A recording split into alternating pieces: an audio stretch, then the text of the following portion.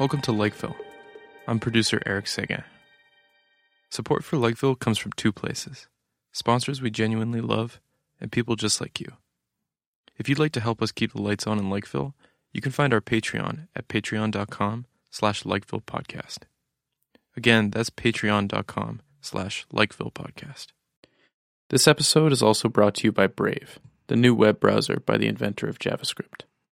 When was the last time you seriously thought about your browser? Many of us downloaded Chrome without even thinking about it, but it's time to upgrade to something way faster, totally private, that actually pays you for browsing. That's why Brave is the new browser that everyone is switching to. Brave is 3 times faster than Chrome because it takes Chrome's engine and rips out all of Google's spyware, while blocking ads and trackers right out of the box. YouTube ads too. So it works just like Chrome, except it's lighter and faster. Here's the cool part. If you choose to enable ads that you control, Brave actually pays you for any ad that you happen to see. You can then take your earnings and cash them out, tip them to your favorite websites and creators, or redeem rewards. It's like air miles, but just for browsing the web as you usually do. No other browser does this, and no other browser pays you. And no, Brave doesn't collect your data and sell it. It keeps everything local to your device.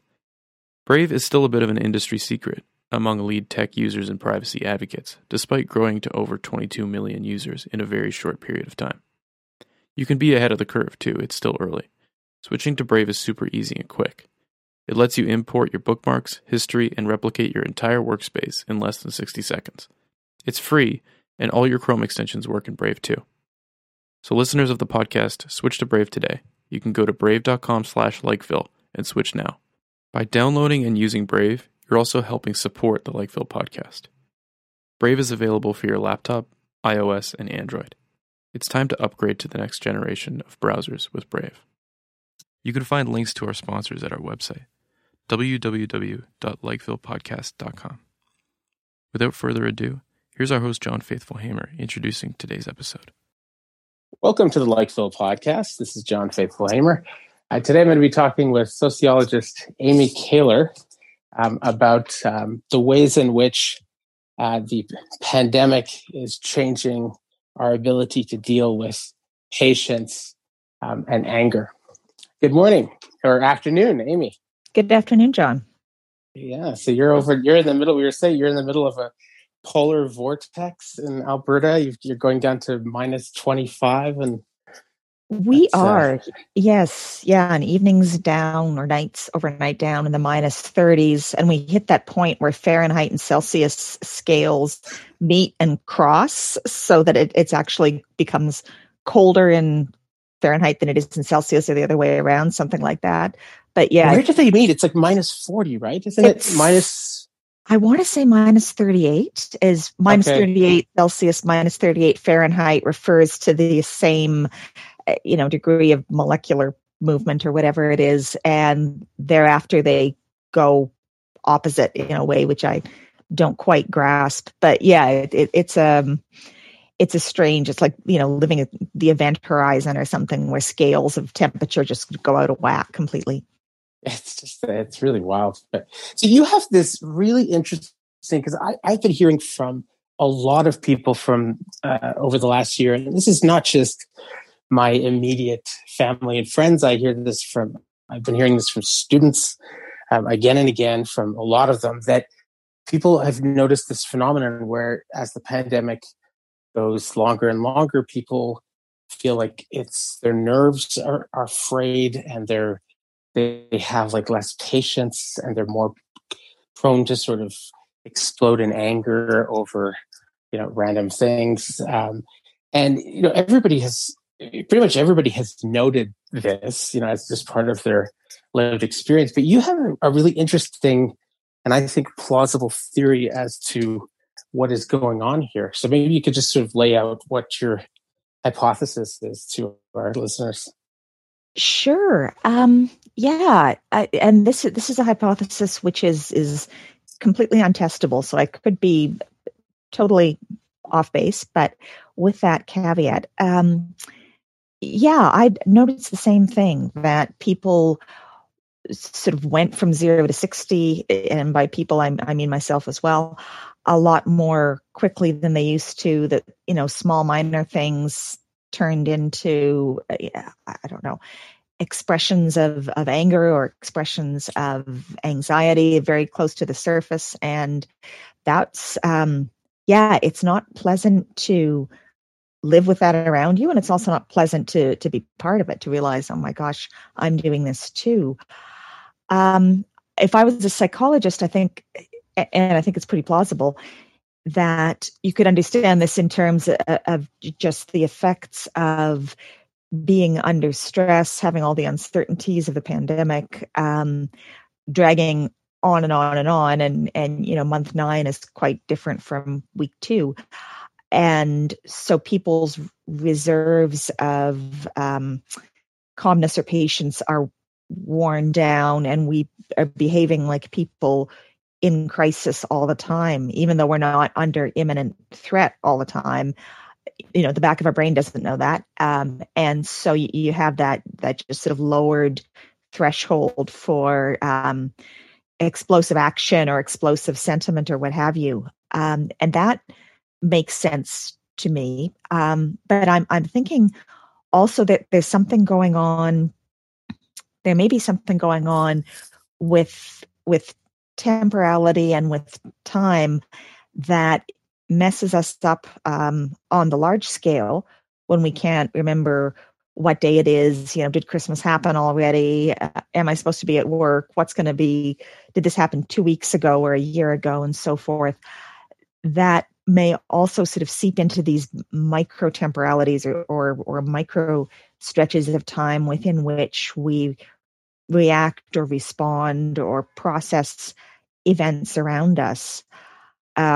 I know I've had the sensation certainly of being kind of adrift, temporarily adrift, with respect to those big markers of months and years and days and not knowing what day of the week it was and so forth. And I think it kind of filters down to a level where taking the time that's needed to sort of process what's happening around you. Somebody just said something really annoying, or they did something really annoying.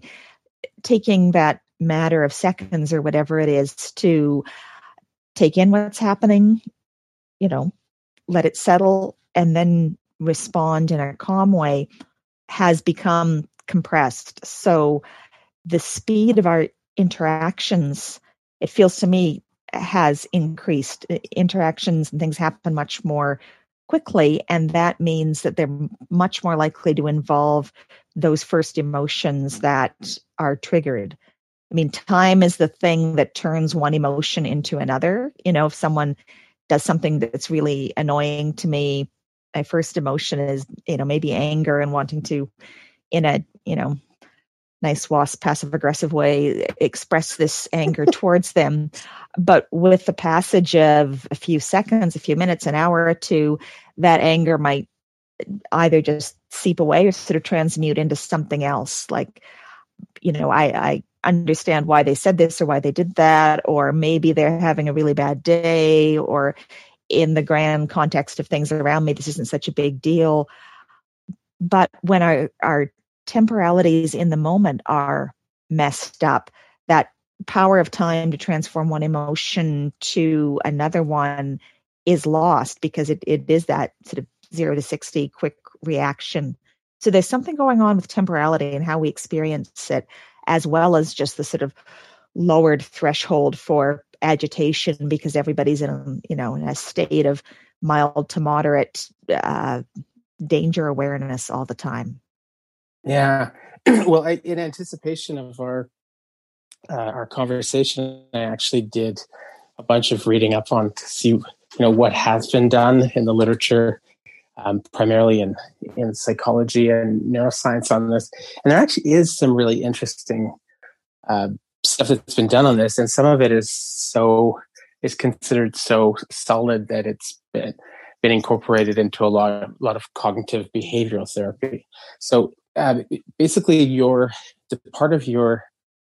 brain processes that are involved in measuring time and sort of keeping time, and so those are quite identifiable, and we can sort of tell by looking at a brain scan when those parts of the brain seem to be getting a lot of neural activity, a lot of action over there, and when they're not.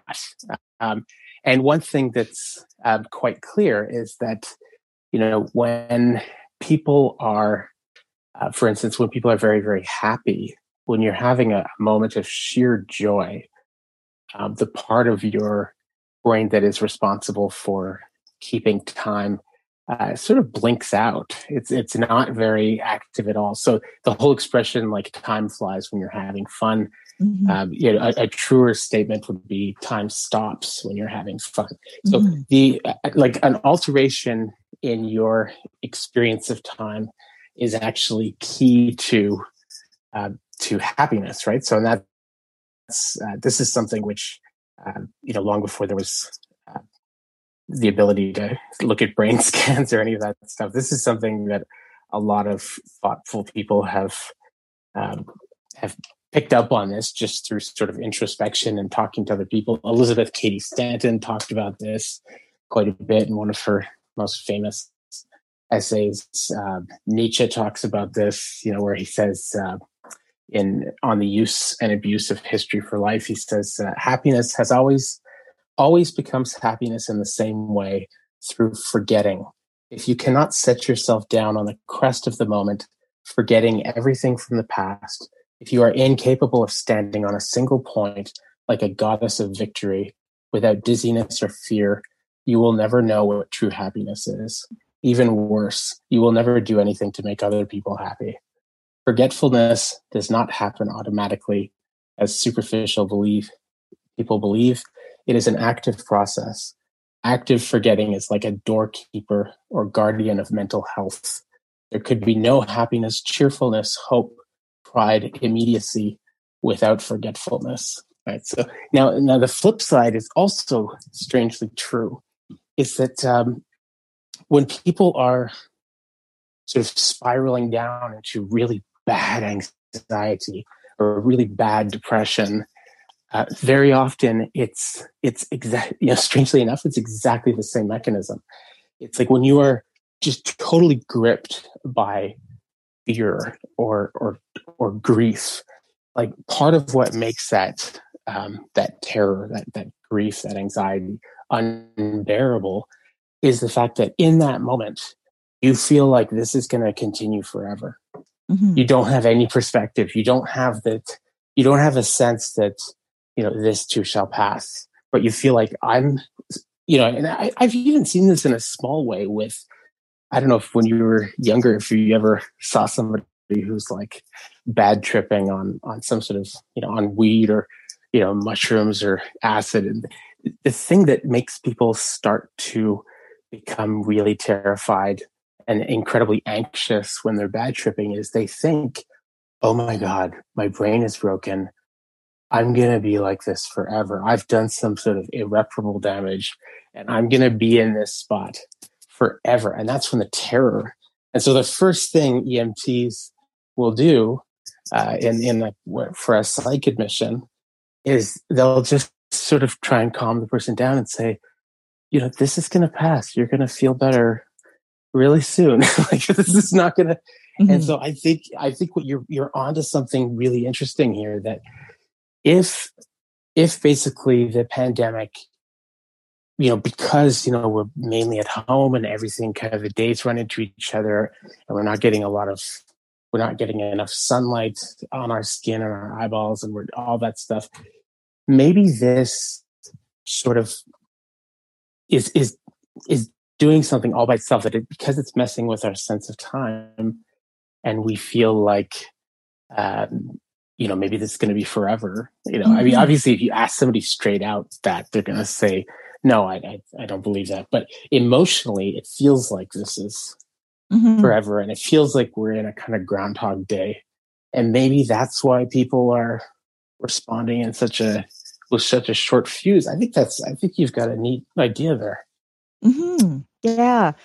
Yeah. What you say about senses of temporality and permanence and, and ephemerality or transience also makes me think of the way some people write about what trauma is, or how people who have like real sort of PTSD problems experience a moment which should be far away. Like that, this is something that happened 10 years ago, but it's experienced as though those 10 years had just disappeared, and it's happening right now, and it's not going to stop. So people, like extreme experiences like those that would give rise to some sort of trauma also involve temporal alterations. When someone has a flashback, it's like the years or the time that separates us from something else have disappeared, and it's all happening now, and now is eternal.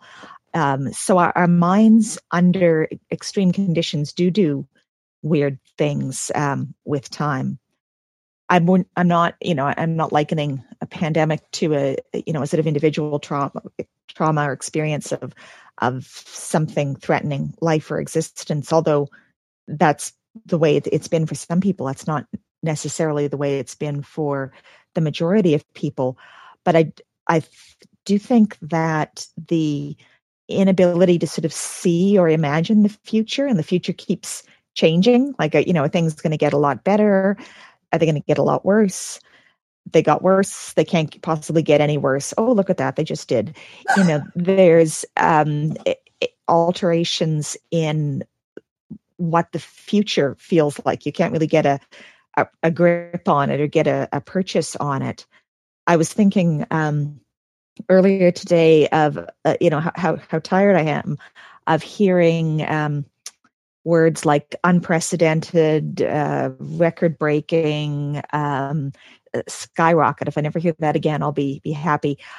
Not so much in the last week or two, when, at least in North America, pandemic things are looking a bit better. But for a while, there were these modifiers constantly being used, which all carry the meaning that this is an event which kind of has no past and no future. There's no one alive who remembers a pandemic, a global pandemic like this, and who can say, oh yeah, this is just like the way it was before. Nobody has that unless they're like 150 years old, has that accessible. So there's kind of no past to what we're experiencing. And there's also no knowable future, because it is unprecedented, historically unique, never happened before, and so forth. So we're going through this thing that can't be anchored in the past or the present. It's to the point where I wish people would stop, via the news or whatever, reminding me that this event has no past. No one has any memory of what this is like. And this event also has no future, because we don't know what's going to happen. And it looks like I was listening to Sam Harris's podcast the other day, and he had this woman. I always forget her name. She's a sociologist, and she's written a lot on the pandemic, and she's one of these people who's just been right again and again and again. Oh, she writes for the New York Times. She originally Turkish. She was born in Istanbul. Zeynep, and I forget her last name, but it starts with a T. Yeah, I know who you're referring to. Exactly. Yeah, she's great. She was. It's one of the best episodes of the Sam Harris podcast I've heard in the last year. It was just, she's so unbelievably smart and thoughtful and interesting. But she made a very similar point to what you said. It's just, I lived for quite a long time in Europe, in Eastern Europe, and there were still lots of people alive who had actually lived through World War I and World War II, and they had lived through all these just crazy changes. And so they just provided a kind of perspective to whatever, I happen to be very exercised about at the moment. They would say, well, stuff has happened before that was pretty terrible, and we didn't think we would get through it, but we did, and we didn't think we could ever rebuild, and we did, and it actually didn't even take that long. It took about 20 years, basically 15, and things already looked much better 10 years later. So it's she said it just provided this perspective, and I feel like now because we're all, even people who claim to sort of know about history and have perspective, emotionally they don't. Emotionally they feel like everything is like unprecedented, another grim milestone. Exactly. And that is the thing is if you go for cognitive behavioral therapy because you're struggling with depression or anxiety, they will sort of try and train you to exactly the way a Buddhist would, or a Stoic teacher would thousands of years ago before any of this stuff. But they'll teach you how to kind of try and control your thoughts a little more. And one of the first things they'll tell you is, the kind of the evil thoughts you have to worry about is catastrophizing. Right. And catastrophizing is where like you have, one, bad argument with your teenager and you're like, oh my God, she hates me. Our relationship is poisoned forever. I'm a terrible mother. I'm a terrible father. Like, you catastrophize, you like kind of, and but a lot of catastrophizing, it seems to me, is like very much linked to what you're talking about. It's linked to a particular assessment of time. That somehow this is going to be forever. Now, I'm wondering how do we get out of this? Is there a way to get out of this? That is a really good question. And if I could answer that question, if I could say, yes, I see a way to get out of it and this is what it is, then I probably wouldn't be having these experiences of temporality being mixed up, because I would see a way to get out of it and that this is what it is. So I'm honestly, I don't know. I don't know. I have a lot of hope in vaccines and vaccination, and that once everybody's vaccinated, then things can resume, more or less as normal. But I don't know when that will be. And there've been enough sort of unexpectedly bad things happening with this pandemic that I can't really kind of trust in or have faith that science really is going to save us, even though it looks like science is going to save us. So there's nothing that I'm certain of in terms of the way ahead, partly because things have happened over the last year that I would have thought were impossible. Like there's no way this could happen. The U.S. coming up on 500,000 people dead from a contagious infection that is not inevitable. Put it that way. Or the extent of deaths around the world, the toll that's taken on the elderly. I would not have believed that could actually happen if you'd asked me 2 or 3 years ago. And so because of that experience, I am reluctant to say, yes, there's clearly once we get enough vaccines into enough people, then things will be back to normal. There's always this feeling, well, something else could happen. Something else bad could happen. And I don't know how we get away from that. I think maybe we learn to live with it. Yeah. Well, I've got a couple of different sort of ideas I wanted to run by you. I mean, they're wacky, but I think, so first one is I was talking to a buddy of mine who's, he's always been, he takes his religion pretty,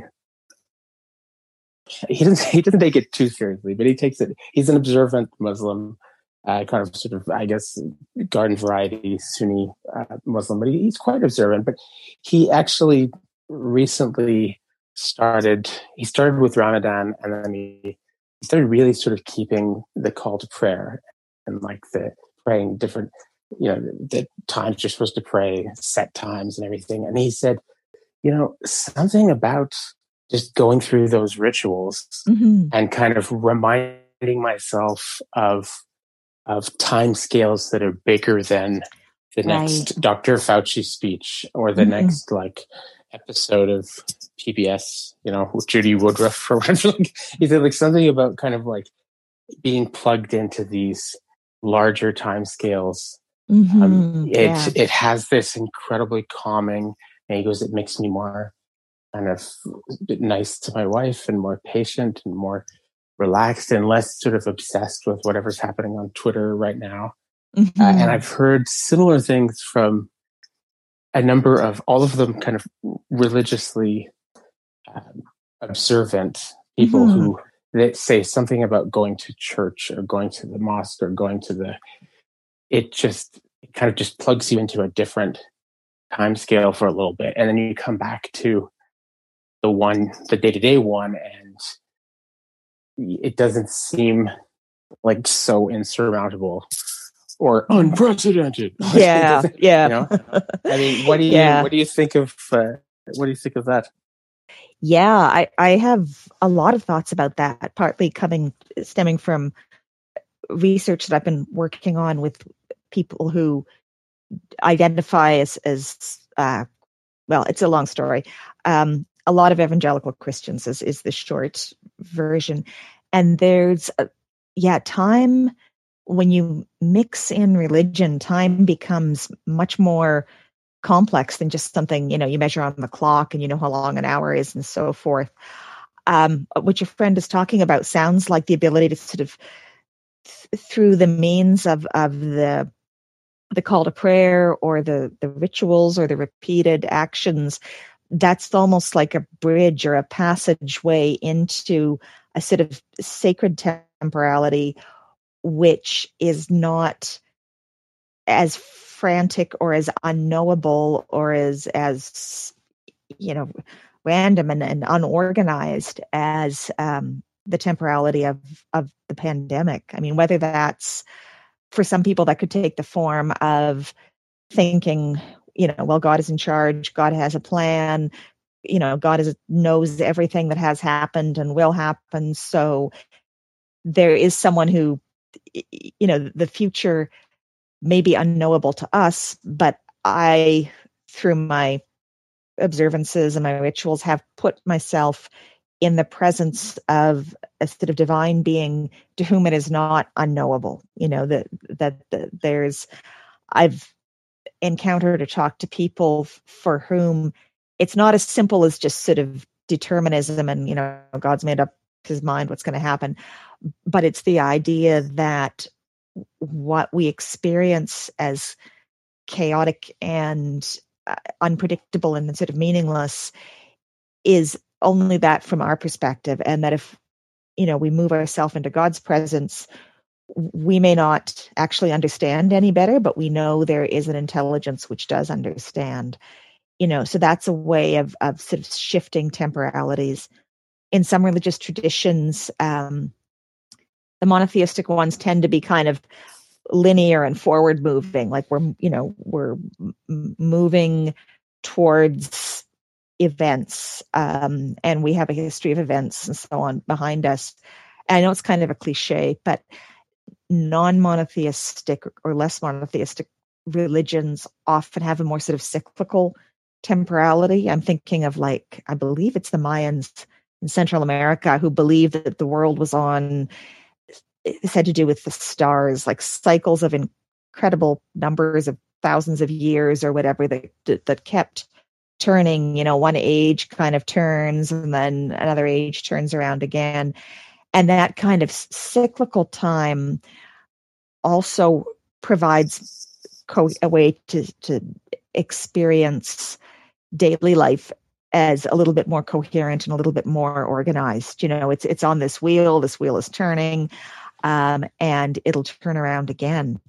So it completely makes sense to me that people would find in religious practices which offer them that bridge or offer them that passageway out of kind of, messed up temporalities at the macro and micro level that we're living in, and into experiences of time which are not as messed up.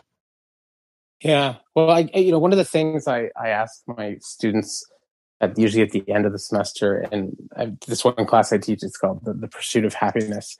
And I ask them, if you found out that you had 6 months to live, or if you had if I give them a couple of different scenarios, Mm-hmm. how would that change the way that you're living right now? Would you drop out of school? Would you go and travel somewhere? Would you go and I don't know, and why? What is your rationalization for those different things? And it's always very fascinating to see, how, because that's in a way that's one way at getting at the question. If you were thinking right now, you're sort of taking for granted that you have this big stretch of time ahead of you, and that you have to think about these things and that thing. But what happens if that sense of time was changed, right?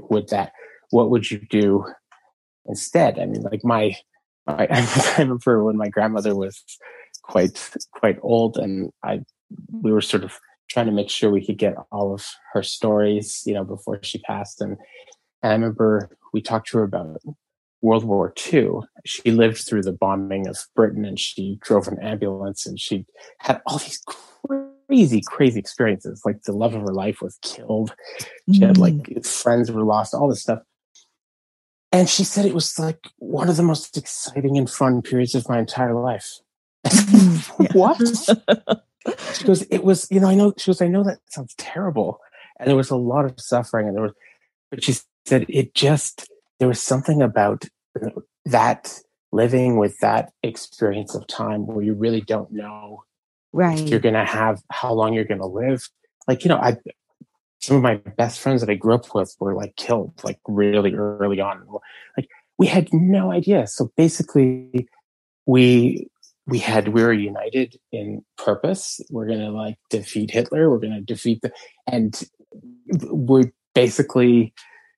we had so much fun because like when we had like a breathing, like a place to breathe, we partied so much. We laughed, we sang, we drank, we stayed up till 4 a.m. We had so much fun. Yeah. She said, I had so much fun.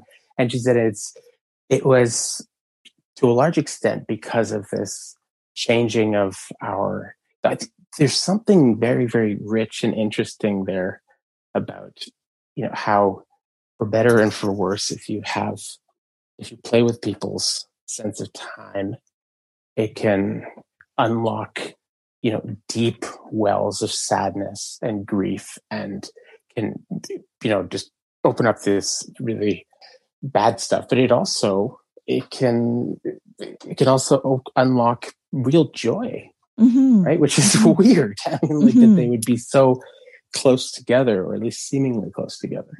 I'm reminded of after, I get this from reading like British novels from the 50s or whatever. After the Second World War, there's this idea of, people who had a good war and people who had a bad war. And people who'd had a bad war were, they'd been through a war. They were devastated by it. But there was this idea of this concept of someone who'd had a good war that consisted of a lot of experiences like what you're talking about, of feeling alive, and there's this sense of purpose, and you're connected to other people because you share this purpose of defeating Hitler, and there's something about knowing that death is nearby that heightens vivacity and liveliness and a lot of other emotions as well. So it not that wars or plagues or whatever are good things in themselves, but they can, like you say, unlock experiences or ways of experiencing moments as they go by, which are not unlocked in more normal times, when there's not a vast uncertainty or a vast sort of danger out there. And it's not, I don't think it's just attributable to like adrenaline rushes. I don't think that's the full story. Oh, no, it's definitely more than that. I also sort of been trying to make sense of this question in light of, there's this Canadian guy who's now at Harvard. I'm teaching on one of his books this semester. Joseph Henrich is an anthropologist, and he wrote The Weirdest People in the World. And then he also wrote a couple years ago The Secret of Our Success, which is all about the human race. And he's the guy, he's one of a couple of social scientists who just threw a massive wrench into the whole psychology profession about, I guess this was 10 years ago. Was it 10? 12 years ago. They published this article. It was right away put on the front page of Nature. It was like on the front cover. It was really, really devastating. And he basically just raised the question, which I think somebody like you who's worked in Africa and who's worked in different places, it probably has occurred to you many times before. I know lots of anthropologists have told me that it has occurred to them, but he said, maybe our conception of human psychology isn't really like a conception of human psychology. It's a conception of a particular kind of human psychology that is produced by Western, highly educated, industrialized, rich, democratic nations, and that all of our, the vast majority of our research into the human mind has been based on college students from the West. And he said, what if college students from the West are strange and atypical in some way? And so he actually, first they basically laid out their ideas and why they thought that this actually would mean that we would have to get rid of the big five personality. We would have to get rid of all these pillars of the field. And then he went out and actually did the research, and he's come up with these two massive, amazing books on the subject. But one of the things he says in there, in the second book, The Weirdest People in the World, is that he says that if you live in a weird society, it basically, he said, obviously all humans are good at measuring time. That's not like something that you learn in a Protestant, capitalist Western country. But if you're brought up in those particular weird societies, they really, really encourage you to develop that part of your consciousness a lot. And it's so well developed that if you take somebody, a typical person who was brought up in a very, you would be a perfect example, by the way. Somebody very, very Protestant, very kind of like, if you take somebody who's like from a very weird society and you take a bunch of them and you go on a hike or something like that, or you go somewhere where, let's say it's like an overcast day, so they can't just like look at the sun and figure out tricks like that. And then you ask each of them, how long have we been on this hike? What would be your estimate? As it turns out, people from non-weird societies, like people who've grown up in like, some rural island in Fiji or in the Kalahari, they are terrible at guessing how long you've been alive for. Like they're like me with my horrible sense of direction. They're so off. Whereas like in terms of hours and minutes, like, it's been about 2.5 hours. Their estimate is so completely, it's laughably wrong. Like they just don't have. And so the stereotype, how people who come from non-weird societies being late for appointments all the time and being flaky and not being punctual, he says that is actually, there's like some really good cognitive reasons for that. They literally have not learned how to, you're acting like this is because they're like a bad person or they're impolite. Like, no, it's like taking somebody from a society where everybody rides bikes and then bringing them to this society and being surprised that they don't know how to drive. Like that's a skill that you learn in a particular society, right? So one of the questions, we're having Joseph Henrik on the podcast in a month from now. And one of the questions I want to ask him is it possible that the way in which the pandemic is messing with our sense of time, is it possible that would be hitting weird people much harder than non-weird, because it's so central to them to have like Yeah, it's like, I have my calling and God is watching me. And so I can't Right. be idle hands in the hands of the devil. I have to be diligent. I have to be doing my thing, like my little pilgrim's progress. So I don't know. Does that ring true to you? It definitely makes sense. I think, people I'm thinking of being in South Sudan a few years ago with Sudanese colleagues who were physicians who'd been trained in the global north, and then they come back to South Sudan to work.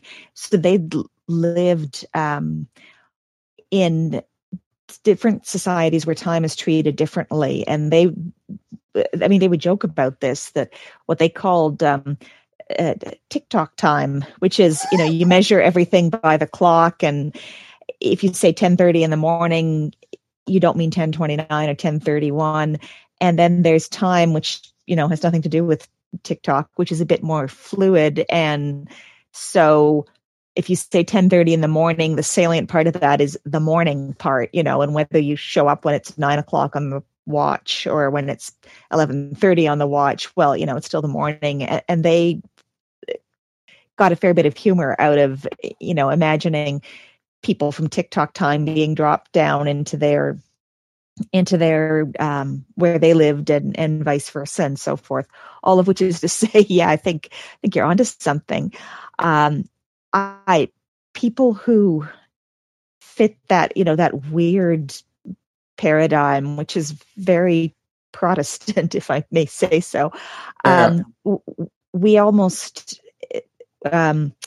absorb this idea of time as measurable and quantifiable and external and also useful. That's how you know you're getting stuff done. Like, I have this deadline for myself that I set, and I met this deadline, and the fact that I have this date in mind enabled me to get this done. So time it's like a tool that we use to accomplish what we think is important to accomplish, which is, being prompt, achieving a lot, being an overachiever, what have you. So time, it's not just something that measures the world around us. It's actually an instrument that we use, like language. And just like with language, I don't think to myself constantly, gosh, I'm speaking English. Look at me speaking English. How interesting.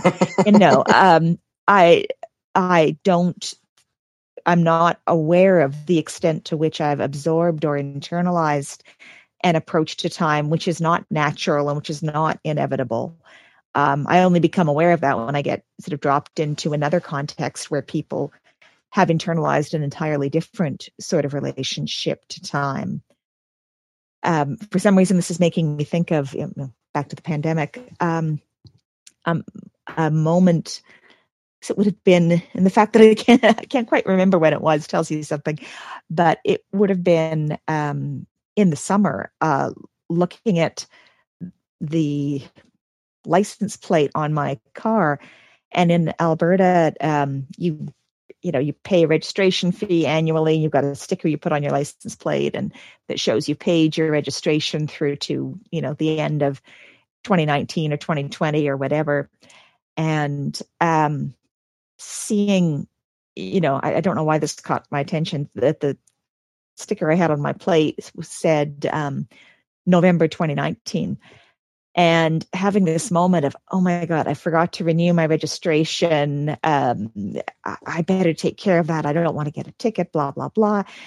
And then thinking, no, wait a minute. November 2019 was only like 5 months ago. It felt like when I saw that number, it felt like this must be well over a year ago, and I've missed a deadline.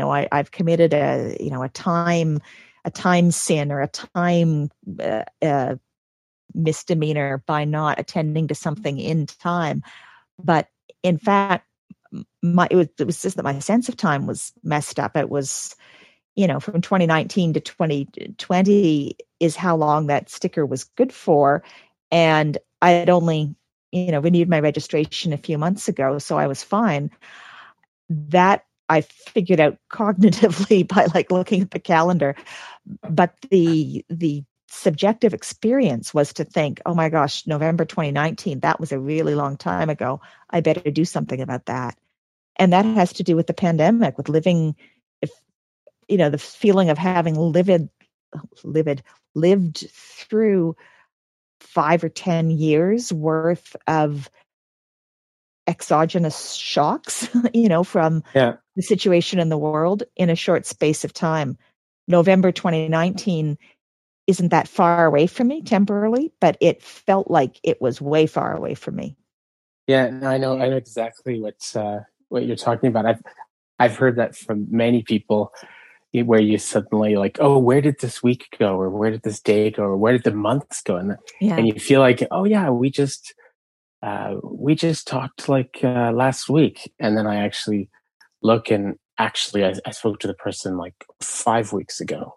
Yeah. But my sense of how far something is like really, it's really messed. It's confused, right? And that's very disorienting. Now, I think if you're somebody who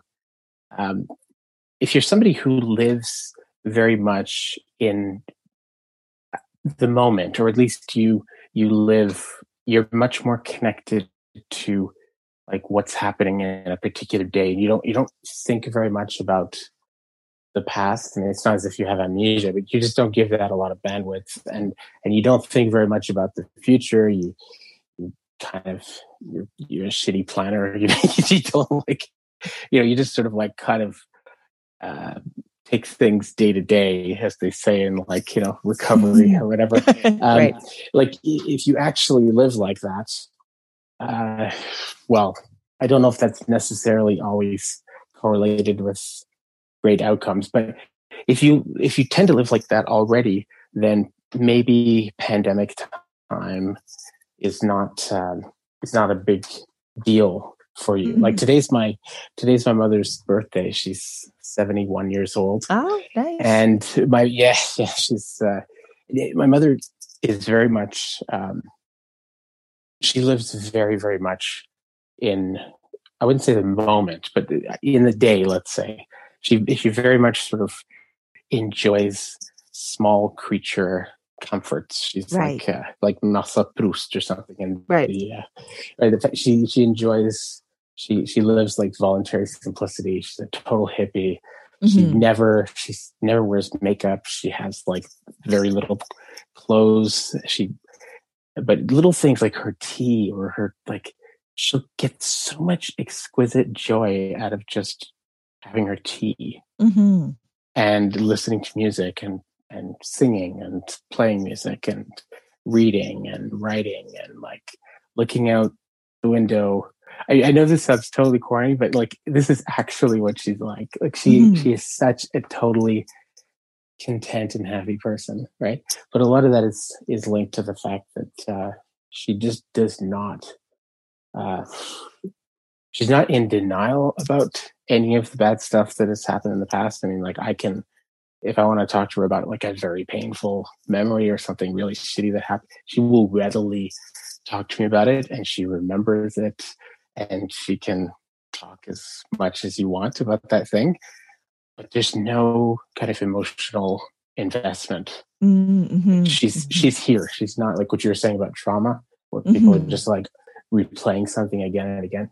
She's the total opposite of that. Like there's no amount of her consciousness that's stuck in time somewhere else, and she doesn't stress about the future very much. So I think for that reason and a number of reasons, switching to pandemic time has not been, it hasn't been horrible, right? In the way that it hasn't been as disorienting, because she's sort of she's already kind of tuned into that particular, I guess, right. Mode of temporality, or I don't know what you call it, right. Way of experiencing time.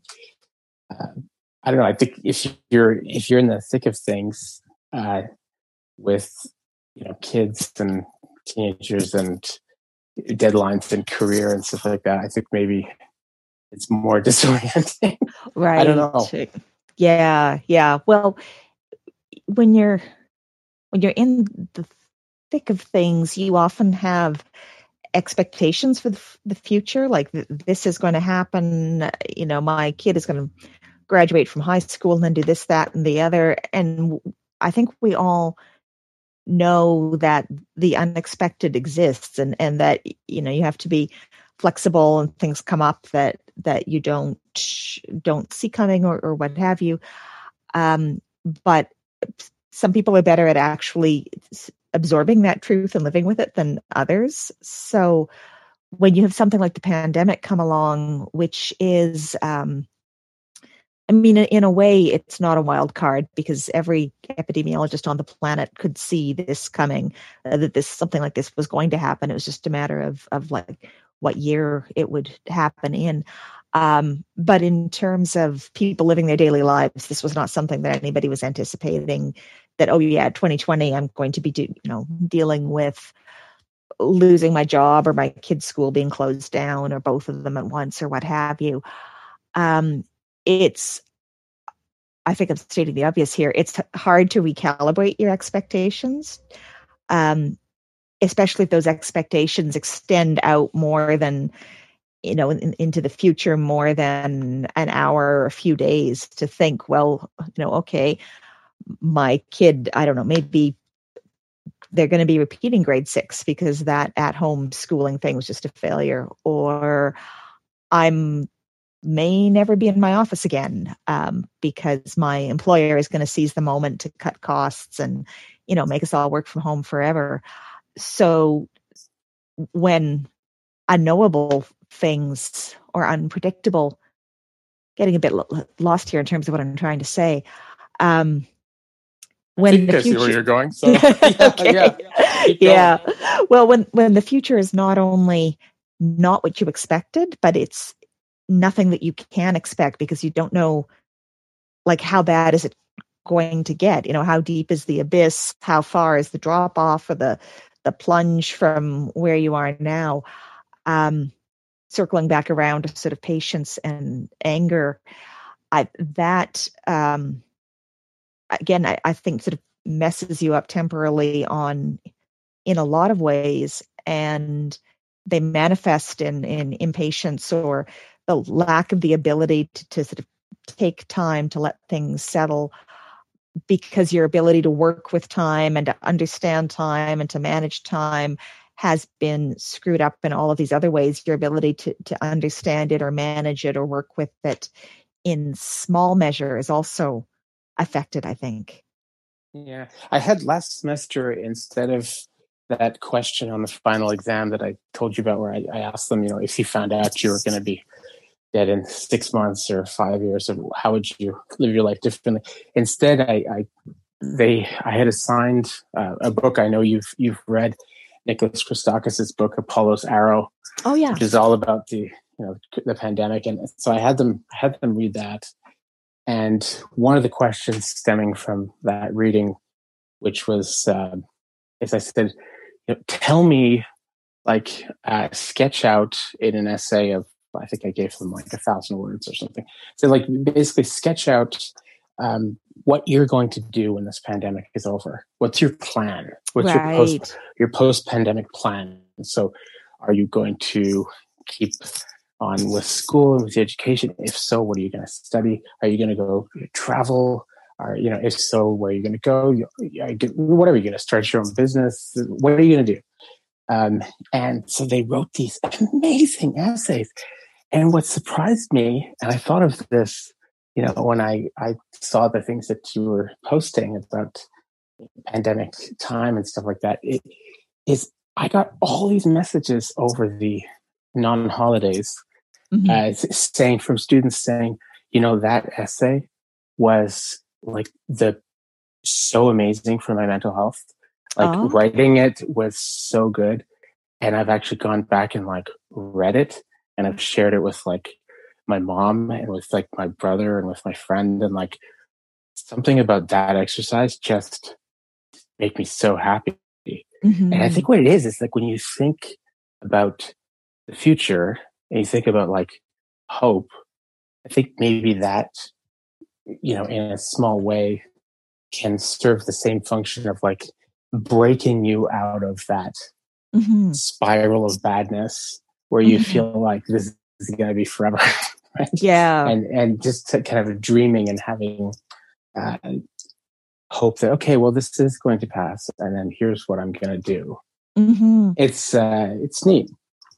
I've seen that sort of the ability to imagine the future, some degree of a future, positive future orientation, in noted as an indicator of sort of good mental health in the pandemic. That if you're worried about your child or your friend or what have you, you can be a little bit less worried if they're talking about, when this is done, I want to do X, Y, Z, or, like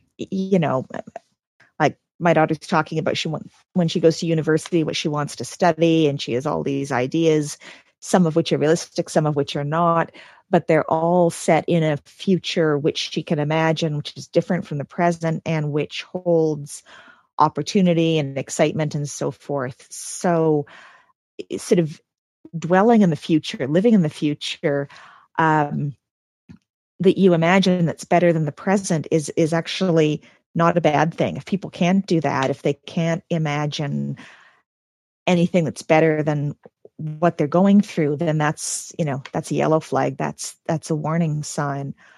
And I know certainly for myself, I indulge by imagining, okay, once this pandemic is over, assuming that, money was no object and obligations were no object. Where do I want to go? Where do I want to travel? And, thinking up all of these itineraries, 98% of which will never happen. But just the act of doing that, of creating a possible future, which is not wildly unrealistic. I'm not talking about, interplanetary travel or anything like that. But whether it happens or not, I don't know. But that ability to sort of live in the future is, despite everything we get told about, being in the moment, being in the now, in some respects, being able to be in the what will be or the what next, can be a good resource to draw on in times like this.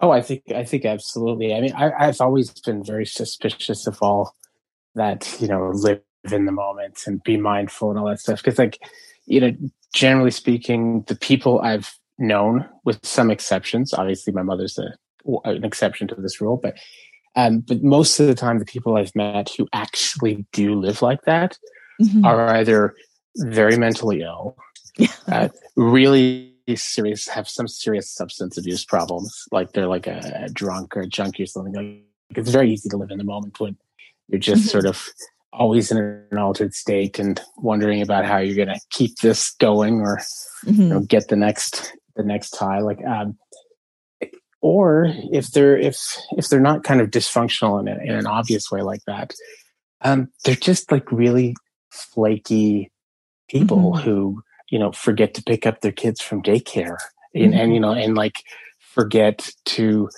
that they have the stove on. Like, I don't see anything about that way of being, or okay, that's an exaggeration. I don't see a lot about that way of being that actually looks to me like something I want.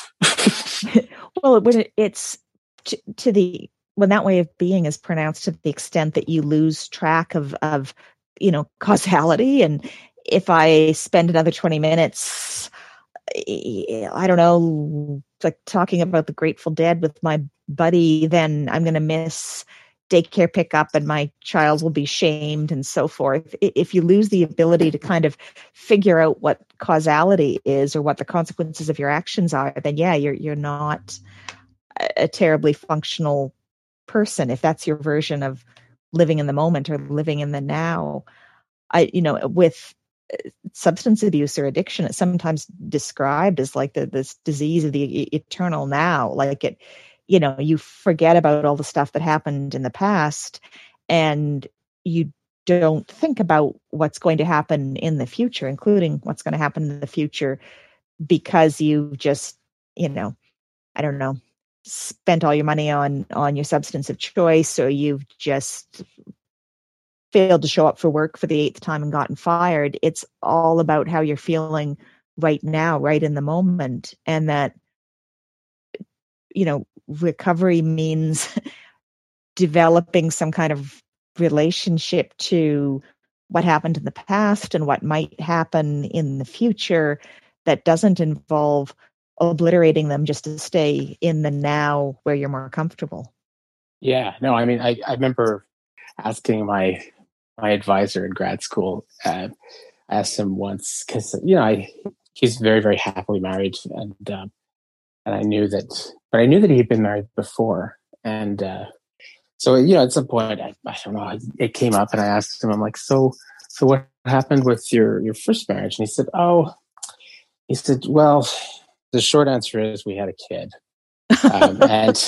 and he goes, but it's much longer than that. And I said, well, what do you mean? He goes, well, I grew up in this super, super repressed, very Protestant household where everybody was like really kind of tightly wound, and you're supposed to be kind of really sort of thinking about the purity of your intentions and your heart, and you're not just trying to like be a good person. That's a given. It's more than that. You're trying to actually sort of feel and think like a good person. You want to be actually doing the right thing and doing it for intelligent, good reasons, right? So it's a lot of pressure, right? And you're really thinking in terms of, God, time, and all these like long sweeps and everything. So he said that was me. And then the 60s hit, and everything's like hippies and flower power, and he's in California, right? And he ends up at Berkeley. And he goes, I met my wife, and she was just this, like, the quintessential hippie. She was very beautiful. She was very kind of, she just like lived in the moment completely. She was incredibly spontaneous and uninhibited, and she was everything I wasn't. And so we got together, and that was absolutely wonderful. And it was heaven. And we complemented each other really, really well. And we had 10 great years. But then we had a kid. And as it turns out, when you have a kid, all these things that seemed like harmless sort of personality quirks became really unattractive when she would completely space out that our kid was walking into the street, like our toddler was wandering, or would not pay attention, leave like knives and fire, or after, and he basically, all those things that he had learned about how to be in the world turned out to be really, really well suited to grown up adult life. Right. Of, having a job, and she couldn't hold down a job. She not just couldn't hold down a job, she couldn't maintain relationships with people and couldn't maintain. And so he said, we finally split up, but he said, it's interesting because like she didn't change, right. It's just life changed. And suddenly I didn't find that attractive at all anymore.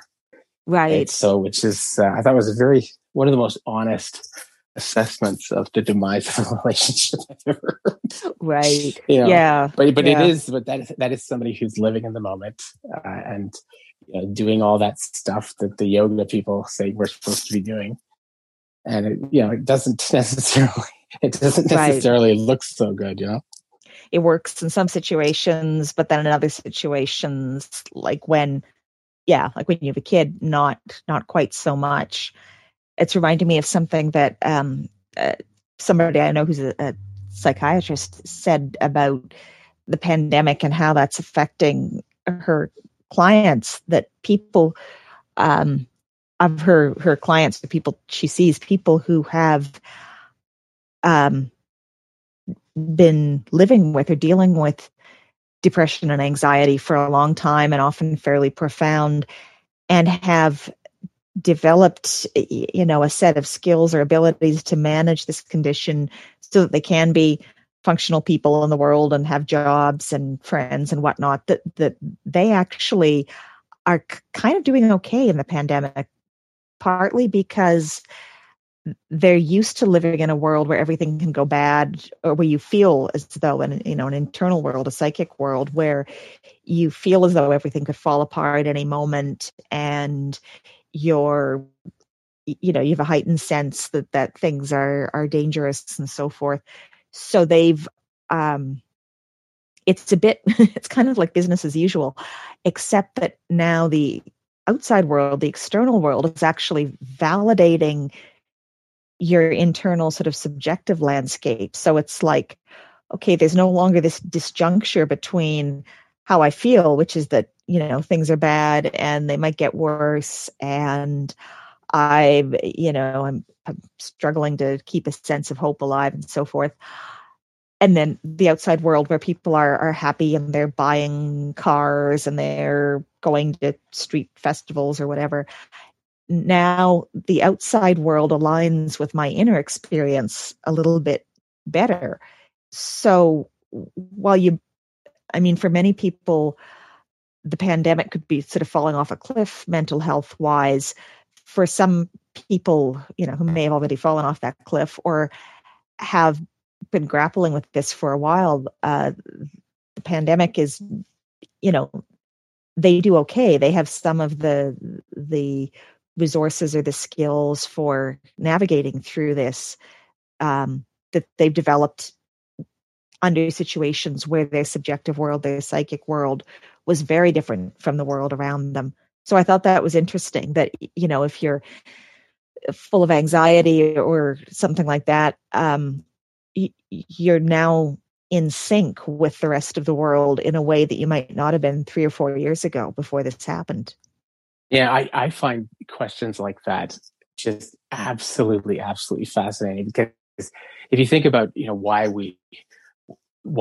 we've been so successful as a species, definitely part of it is that we're just incredibly good at working together in groups, where our teamwork is like a massive superpower. And but part of what makes it work so well is that we have all of this sort of delicious sort of variability, like in terms of everything from our skill sets to our aptitudes to even like our consciousness, that we have a certain amount of diversity of kinds of consciousness within a human group. And, it's kinds of consciousness that maybe seem sort of maladaptive in normal circumstances. Because, when you were talking, I immediately thought of my mother-in-law, right? Like Annalisa's mom is just, she's somebody who I think a lot of the time is really worried about all sorts of things that could go wrong. And that makes her, often quite anxious. And she's quite kind of like always wondering, what horrible thing is about to go wrong. But I tell you, in a crisis, she's amazing. Anytime the shit actually hits the fan, somebody dies in an accident, some horrible thing happens, she's cool as a cucumber. She's like Tommy Lee Jones in a fucking action movie. She's like totally chill, because that's like, she's ready. She's ready. She's living in this catastrophe kind of headspace all the time. She's worrying.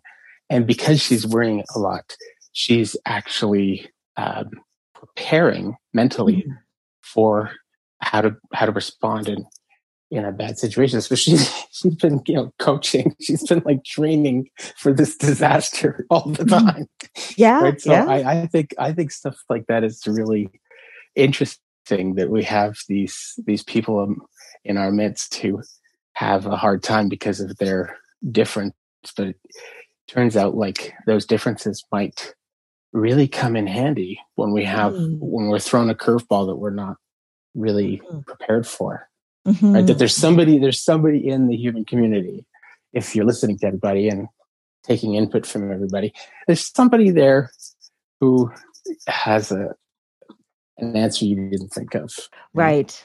Who will look at what's going on and think, well, what else did you expect? Like, I've been mentally preparing for this, or I've been, mentally living in this time for ages, and now I can enact it. Now I can. There's not that adjustment to, oh my goodness, things are not going well in the world. What a shock. I'm going to experience the shock for a little while. I think if your set point or if your normal state is things are not going well, everything's going badly, when, as you say, the shit really does hit the fan, you're not going to be like caught up for a while in the horror of shit hitting fan, because you've already sort of been there and done that, and you can just get ahead with, okay, so what do we do with it? Whether that means, I don't know, some sort of form of very dramatic Tommy Lee Jones type action, or in the case of a pandemic, one of the hard things is that it often means just sort of inaction. Like, yeah, okay, I guess I'm going to stay home and not interact with other human beings for a while because that's what I have to do, and here we go. But the shock of this bad thing happening may not be as pronounced if you're already kind of living in the expectation of bad things happening all the time. Yeah, well, I love what Barbara Ehrenreich said, where she said, I always thought that Oprah would be the first positive thinking president. And turns out it was actually Trump, right? Yeah. Trump is actually, if you look past all of his sort of, big, loud, angry, straight white guy thing going on, if you look past that stuff and you just listen to what he says, he actually is like a thoroughly a product of that certain kind of like, if I just ignore problems, they'll go away. If I just think positively, things will go away. And I guess, if you're worried about stuff that you have no control over, or stuff that is like actually not real, then yes, that is actually a great solution. That, you should just stop thinking about that stuff. But there are like a lot of things that are real. Yeah. and if you stop thinking about them, like they're not going to go away.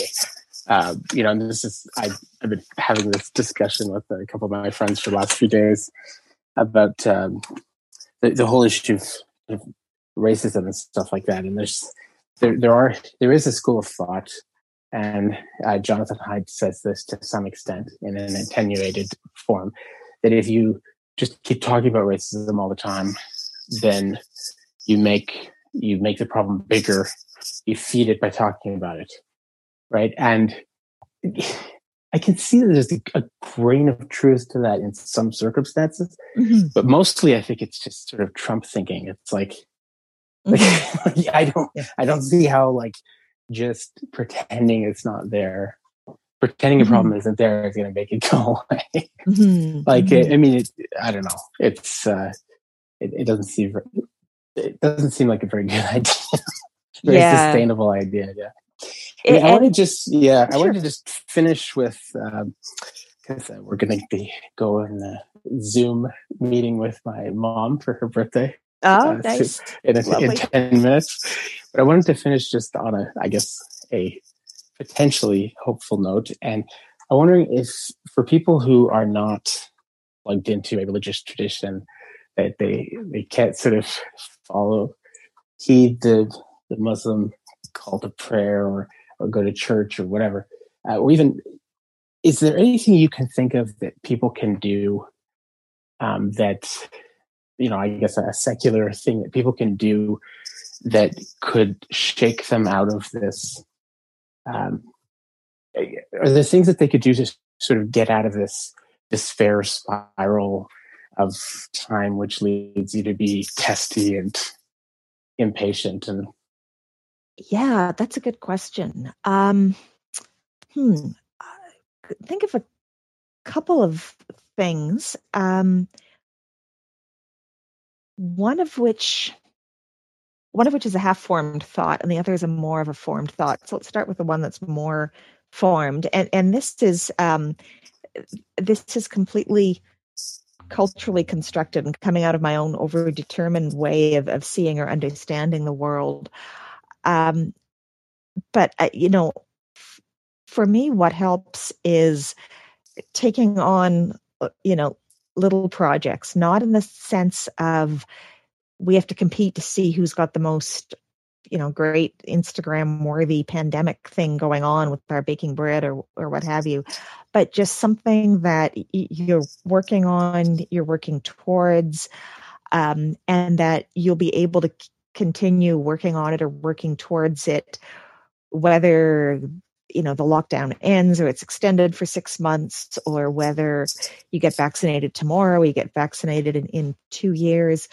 So something that enables you to feel like there's generativity or creativity is possible, and you're doing it, and you're working on things that take time to sort of come to fruition, but they're not being sort of forced on you or imposed on you by a crazy world of things that are beyond your control. So, I mean, I'm a fan of stuff like, I don't know, going out and identifying all the trees in your neighborhood or something, or just like reading, I'm trying to think, all the works of Doris Lessing, if that's your thing. Not in this sort of self-improvement, I'm going to make myself a better person, and I'm going to be sort of relentlessly upbeat about all the good things the pandemic has brought, but just as a way of sort of having some kind of positive engagement with the process that unfolds over time,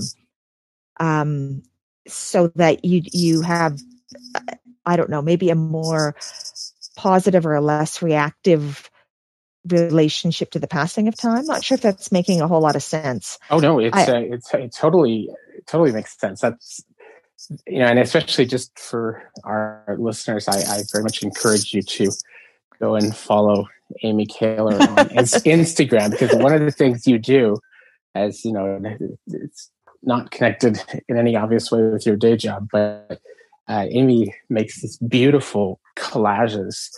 And I think like one of the things that I find so enchanting about your collages is that it's, a lot of them are just these, it just feels like you've managed to like bottle nostalgia.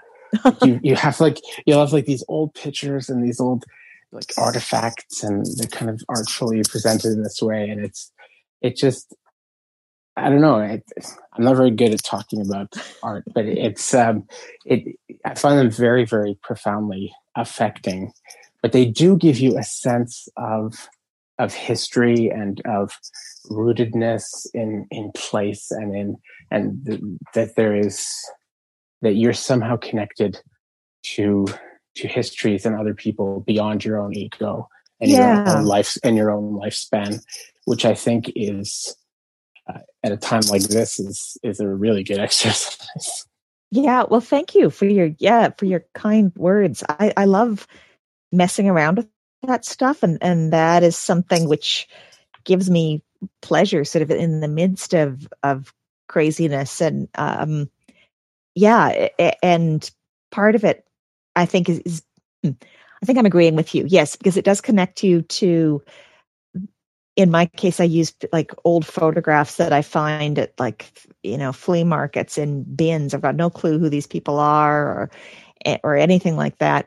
But by making, arrangements and things with their pictures, it does give me a sense of connection to something that is not me and that is not my immediate direct experience of, oh crap, there's another COVID outbreak at my kid's school, so she's going to be home for 2 weeks, and why can't I get groceries pick up any time sooner than 3 days and whatnot. It does connect you to something that is greater than, or not greater than, that is more than or other than what you are experiencing right now in this moment. So this moment does not fill up the entire universe. There's a lot of other things that are out there in the universe. And if things that keep you mindful of that reality, I think, are important.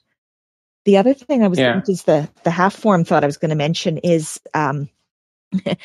so we can end this on a tobogganing accident that I had last year, where I did some fairly significant damage to my right leg, and I'll spare you that. Just suffice it to say that just because a couple of 14-year-old boys say, hey, you should do this. It will be really fun. That doesn't mean that you should do it because there may be like a fence post at the bottom. But I found it's, it could have been a lot worse, but I had. Can you run again?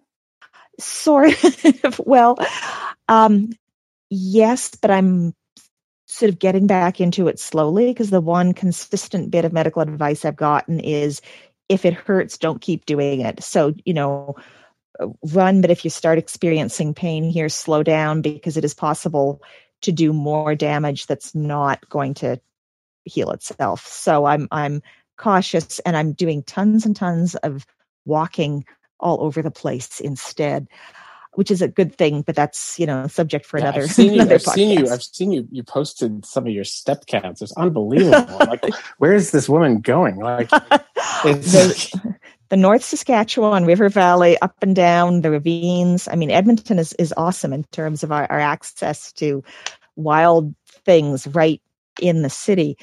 But anyway, after I had done this, because I'd messed up nerves, I had some problems with proprioception. Like I couldn't sort of figure out where one of my feet was in space. And so I'd trip over things or this sort of automatically knowing where your body ends and space begins and being able to not fall over and so forth was a problem that I kind of didn't expect from just hitting my leg.